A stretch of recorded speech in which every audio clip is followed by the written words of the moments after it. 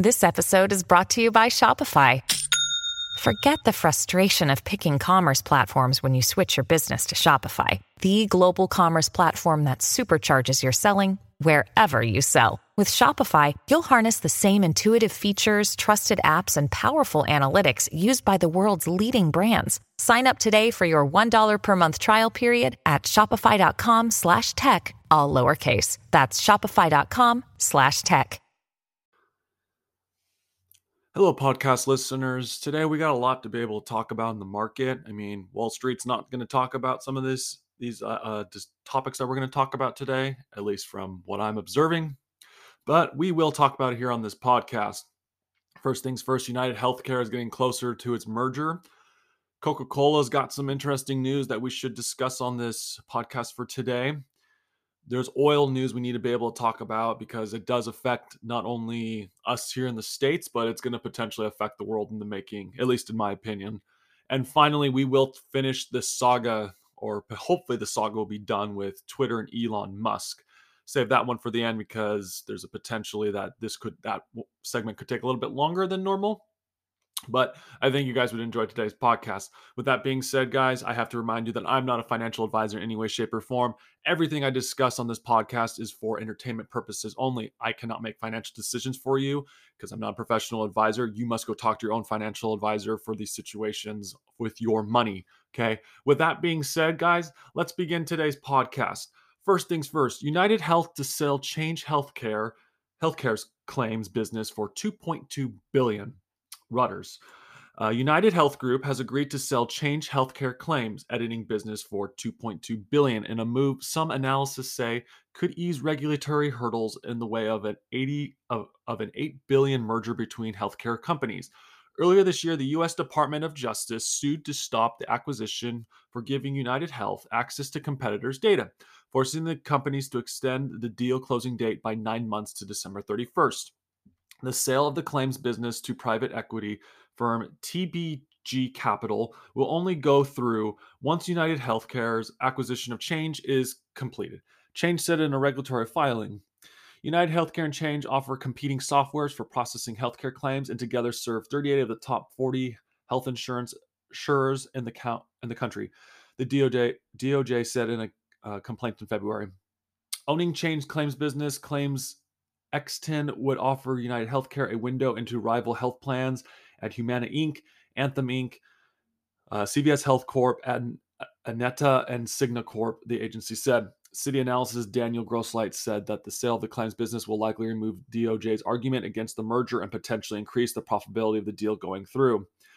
And the final quote for this, I believe, we will not think this will reduce the value of Change to United Healthcare, as there is a significant overlap between claims X10 and Optimum PI solution, Grosslight wrote in a note.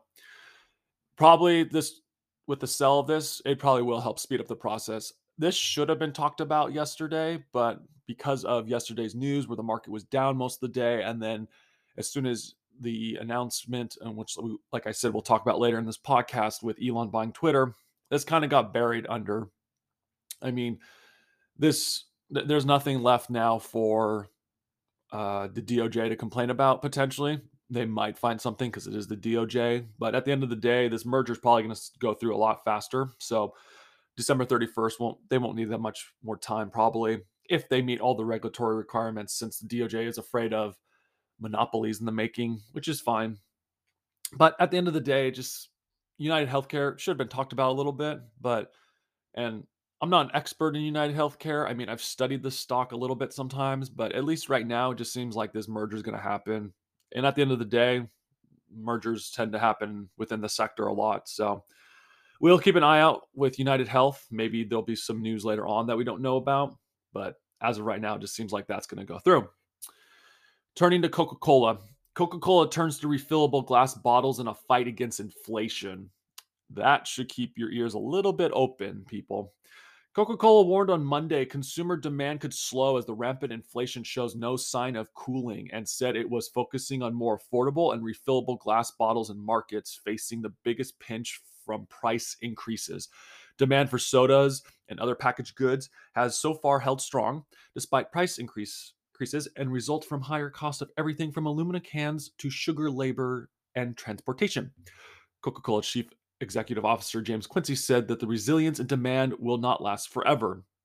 Quote, I do not expect price escalation elasticities to be elastic going forward. I expect elasticity to increase at some point in the future. Will that be next quarter or will it be next year? I can't give you an answer to that, Quincy said on a call with Analysis. Procter & Gamble earlier this month said it is expected demand for its U.S. feminine home and oral care products to soften as summer prices increase feed through the shop shelves. Later on in the article, it says that Coke's net revenue rose 16% to $10.5 billion in the first quarter, and its shares were up 1.6% in the morning trading. The company said suspension of its operations in Russia would impact its annual profit by 4 cents per share and the annual net revenue by about 1 to 2%. I kind of get why Coca Cola is doing it, but what I'm curious about, though, is how is Coca Cola going to get these refillable glass bottles back? I mean, in the same article that I'm currently looking at, it said, at least for overseas, it says to prepare for the expected drop in consumer purchasing power, Coca-Cola says it's expanding the distribution of cheaper returnable or refillable glass bottles in emerging markets in Latin America and Africa. Okay, so that answers my question a little bit, that they're going to do this. It sounds like outside overseas, but I often wonder if it's going to happen here in the States eventually as well. I mean, it's not really the best option for Coke, but the fact that they're even considering using refillable glass bottles in a fight against inflation kind of gives you an idea that inflation is potentially getting worse. And I only say potentially because I'm not a market expert at all, but you can see prices rising if you go to the grocery store and just pay attention to what's happening. ABC News reports Coca-Cola sales surge offsetting rising costs of Russia exit. Sales at Coca-Cola surged 16% during the first quarter as crowds returned to movie theaters, music venues, and sports stadiums, offsetting the rising input costs for the company and the suspension of operations in Russia. Coca-Cola was among the companies to pull the plug on the Russian operations after the country invaded neighboring Ukraine. But on Monday, it stuck by the early revenue growth projections of 7 to 8% per share growth of 5 to 6% per year. The Atlanta company posted net income of 2.78 billion or 64 cents per share, topping Wall Street's expectations, or per share earnings by 6 cents, according to a survey by Zacks Investment Research. The world's largest beverage maker posted revenue of 10.49 billion in the period, also exceeding industry analysis forecasts of 9.91 billion. This is where I'm always curious to know why they always mention this, but it gives you also an idea of potential areas that Coke is selling a lot on.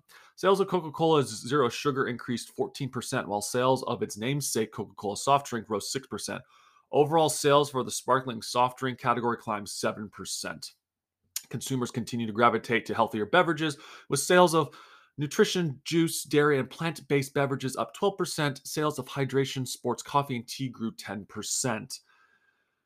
Uh, that's pretty much everything we need to cover on this article with that. Actually, no, last thing we need to talk about from this ABC News article. Coke is getting hit across the board on rising costs for everything from aluminum and sugar to transportation. The company has said that the suspension of Operation Russia will trim 4 cents per share earnings this year. Inflation's here. That's a given just from Coke alone. Okay. Coke tends to weather through a lot of storms. And I think that's one reason why Coke shares are also up so much, is because a lot of investors are running towards Coca-Cola because it's considered a quote unquote safe bet in times of uncertainty. But at the end of the day, Coca-Cola is still going to feel the cost of rising inflation rates. And that can be terrifying to think about because, like we just said, they're using potential reusable bottles in Africa and Latin American countries. It's still curious to know how that whole system's going to work at the end of the day, but I also wonder if there's a chance that it could happen here in the States. I don't see it personally happening because it would be too much of a headache potentially, but you never know. Maybe Coke gets desperate. Just things to think about. I mean, but like I said, a lot of investors are running towards Coke because it's considered the safe haven right now. Continuing now with potential inflation issues in the making, let's talk about oil. Yesterday, Oil slumps 4% as Shanghai lockdown stoke demand and fears. In New York from Reuters, oil slumped by 4% on Monday to its lowest in 2 weeks on growing worries about the global energy demand outlook due to prolonged COVID-19 lockdowns in Shanghai and potential increase in U.S. interest rates. Quote, the prospect of a slower economic growth this year amid U.S. interest rate hikes has already led to a downgrade in vision of oil demand forecast analysis, has said. The longer the Ukraine war and the China lockdowns persist, the higher the risk that demand growth will be even weaker. I don't believe that one bit. I think oil demand is going to get even higher, especially if they're not making as much oil. It says here Shanghai's COVID lockdown ministry dragged into a fourth week as order for mass testing in Beijing's biggest district sparked fears that the Chinese capital would be destined for a similar fate. It says here China is the world's biggest oil importer. Obviously, Brent futures fell $4.33 or 4.1% to settle at $102.32 a barrel, while the U.S. West Texas Intermediate or WTI crude fell to $3.53 or 3.5% to settle at $98.54 a barrel. Both benchmarks closed at their lowest since April 11th after losing nearly 5% last week. I don't believe this one bit. This was obviously on Monday. I mean, we should have talked about this yesterday, but at the time, it was just it was just we had to cover other things at the time.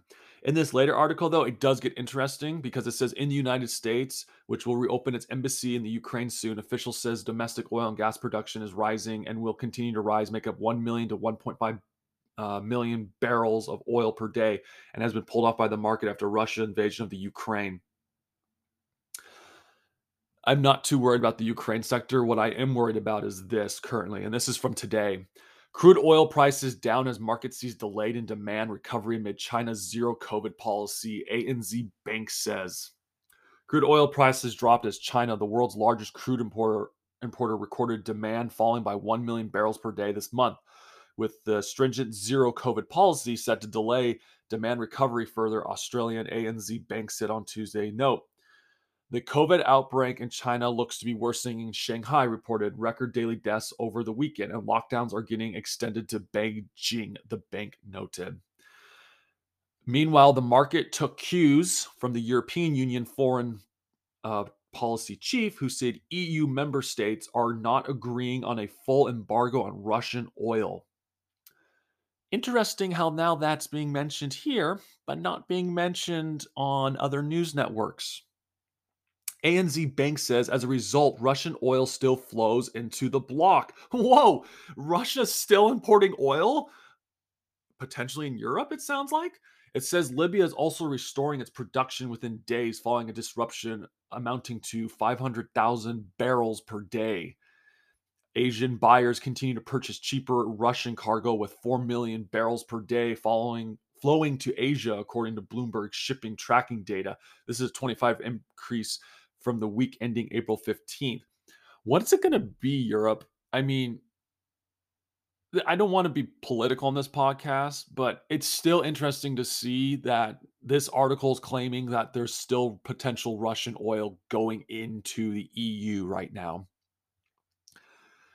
And with the China thing too, I had to look into that a little bit, but I couldn't believe that China is now expanding its potential stuff into Beijing. And I actually looked it up, and sure enough, there is articles on that.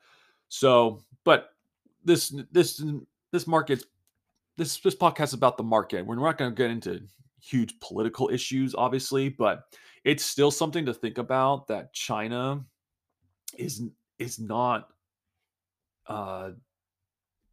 making as much production currently right now, and it might be expanding to Beijing. What's going to happen to the markets if China goes to complete lockdown? I mean, right now it's just cities because they want a zero policy for COVID. But in my honest thoughts right now, if there's a complete lockdown, is oil going to keep falling then potentially? Or is there going to be a bigger demand for oil? Because if I'm not mistaken, I think I read somewhere today in my research that there are parts in China currently right now that are still potentially trying to produce oil, but at the same time, they can't as much because they're in this lockdown situation. So, what's going to happen to oil if China goes into lockdowns across the entire country? Because, like I said, right now it's in Shanghai, testing's being expanded to Beijing. What's going to happen to markets then? It's things to think about, guys, because who knows what's going to happen with the stock market at this point? Maybe that's a good thing that oil prices would drop, but I don't see that happening. In fact, I could see a potential with less oil being out there that the demand's going to increase even more, which means I could potentially see crude oil being at the highest it could possibly be. Maybe Russia's offsetting that if they're still importing into the EU. Who knows? Just things that I'm going to keep a strong eye on oil. I mentioned this yesterday. I hate filling up my gas tank right now every time I go traveling or just going places because I just see gas prices. It just seems like gas prices keep going up instead of going down. And obviously, it's a supply demand issue, but it's still something that I don't fully understand.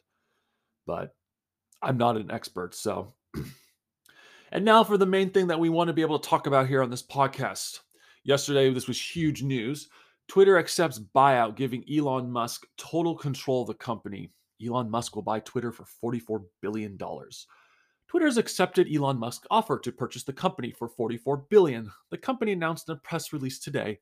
Musk purchased the company at $54.20 a share, the same price in the initial offer on April 14th.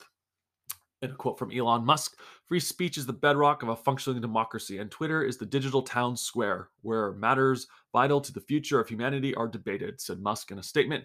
Including the release, I also want to make Twitter better than ever by enhancing the product with new features, making the algorithms open source to increase trust, defeating the spam bots, and authenticating all humans. Twitter CEO also applaud the deal in the release. Twitter has purpose and relevance and impacts the entire world. Agarwal said in the company statement, deeply proud of our team and inspired by the work that has never been more important. Musk laid out his plan for the funding of the deal in the SEC filing on Thursday, which includes $25.5 billion in loans and $21 billion in personal equity. Analysts believe the loans would cost Twitter as much as $1 billion a year in servicing fees, or roughly 20% of the company's annual revenue. Shortly after Musk announced the buyout plan, Twitter's board initiated a poison pill. We don't need to talk about that. We've talked about that a lot in the past. Here's the thing. I talked about this yesterday. Elon was going to win this, and he has won. Okay. Now that it's here, though, there are some other stuff that is raising questions, though, about Twitter's future. Obviously, Twitter's no longer going to be on the stock market as soon as Elon takes it private. Maybe he just merges it with Tesla, and maybe that's how potential investors get into Twitter going forward. But here's the thing. Twitter employees raised questions about Musk's takeover in all-hands meeting. This was kind of big news yesterday after, and it says Elon Musk is officially set to buy Twitter, and the company employees have questions. At an all-hands meeting Monday afternoon, the CEO, Argwell, and the board chair, Brett Taylor, Twitter employees raised questions about everything from what the deal would mean for their compensation to whether former President Donald Trump would be let back on the platform, according to audio calls contained by CNN. The call comes after Twitter board announced the takeover. There's these questions that these people in CNN have, and I'm not CNN, Twitter has. And to be honest, some of these employees at Twitter, they could be worried. We talked about this yesterday. I don't understand how the board of directors for Twitter for the longest time was not accepting ads for political stuff. And at the same time, they were not accepting ads for cryptocurrencies. Business, you're meant to make money. And it doesn't make sense that for these last 2 years that they've been avoiding this stuff. In my internship that I did once for not for Facebook itself, but like I had to do Facebook ads. The whole purpose of Facebook ads was to get your product and service out there so you could make more money. And you got paid based off the ads that you had on Facebook if it reached a large enough audience. Well, at least the company I worked for, they would get paid more if we could lower the cost down. But I don't get what Twitter was trying to do during this time. It just doesn't make any sense. I'm also still curious to know how Elon's going to reinvent this company in the end. I mean, I think Elon is the man to now take charge. I do think there has to be a lot of changes across the board, like to make Twitter more profitable. You got to potentially have to wipe out a lot of people that are not on board with what your vision is. But at the same time, I don't think they're going to lay off everyone, but sometimes you have to get rid of a few people in order to be successful, I guess. It depends on the person and how valuable they are for a company. But this is the true winner that no one is talking about from this whole Twitter deal.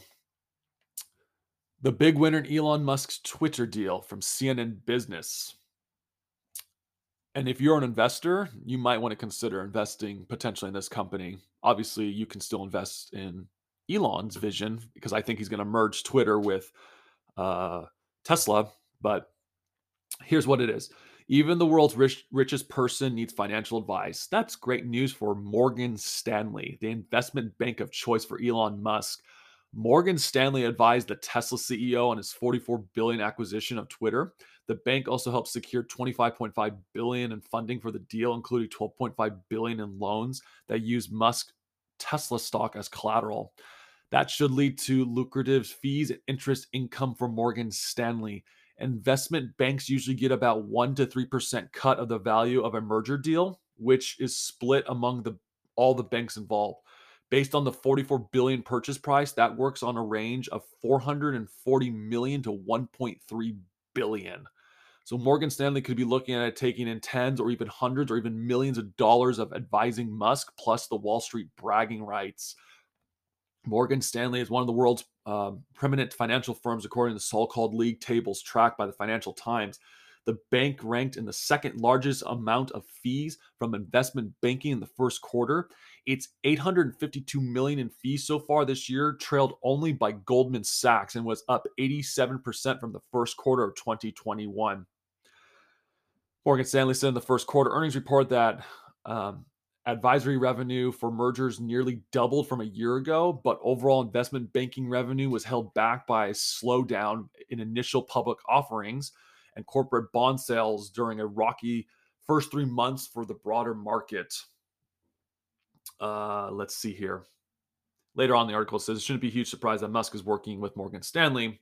After all, he's had more than a decade-long relationship with the company. And the bank was one of the 4 underwriters for Tesla in 2010 IPO, along with Goldman Sachs, JP Morgan Chase, and Dutch US Bank. At the end of the day, I mean, Morgan Stanley's going to be making money off this deal in the end from Elon. I mean, that's a lot of money. What did we just say earlier?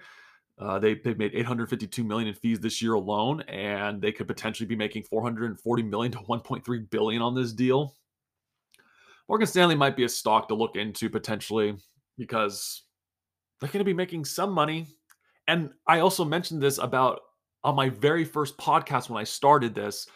IPOs potentially are coming back on the rise. And if IPOs are back on the rise, Morgan Stanley is going to get their cut of money on this.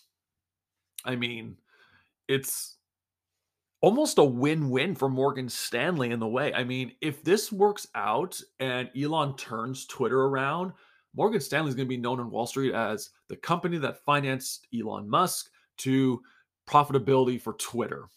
I mean, it's kind of smart for Morgan Stanley to have taken this deal with Elon. That's just mind-boggling for me to think at the end of the day. But in the end, like I mentioned, we need to keep an eye out for IPOs potentially coming up because Morgan Stanley could make more money potentially on this. I mean, Elon won, like I mentioned, and now Morgan Stanley is going to potentially win at the end of the day. I mean, 1.5, 1.4, 1.3 billion potentially, but at least 440 million, somewhere in that range, 440 million to 1.3 billion. Morgan Stanley's walking away. They're probably smiling today. It's a great day for Morgan Stanley.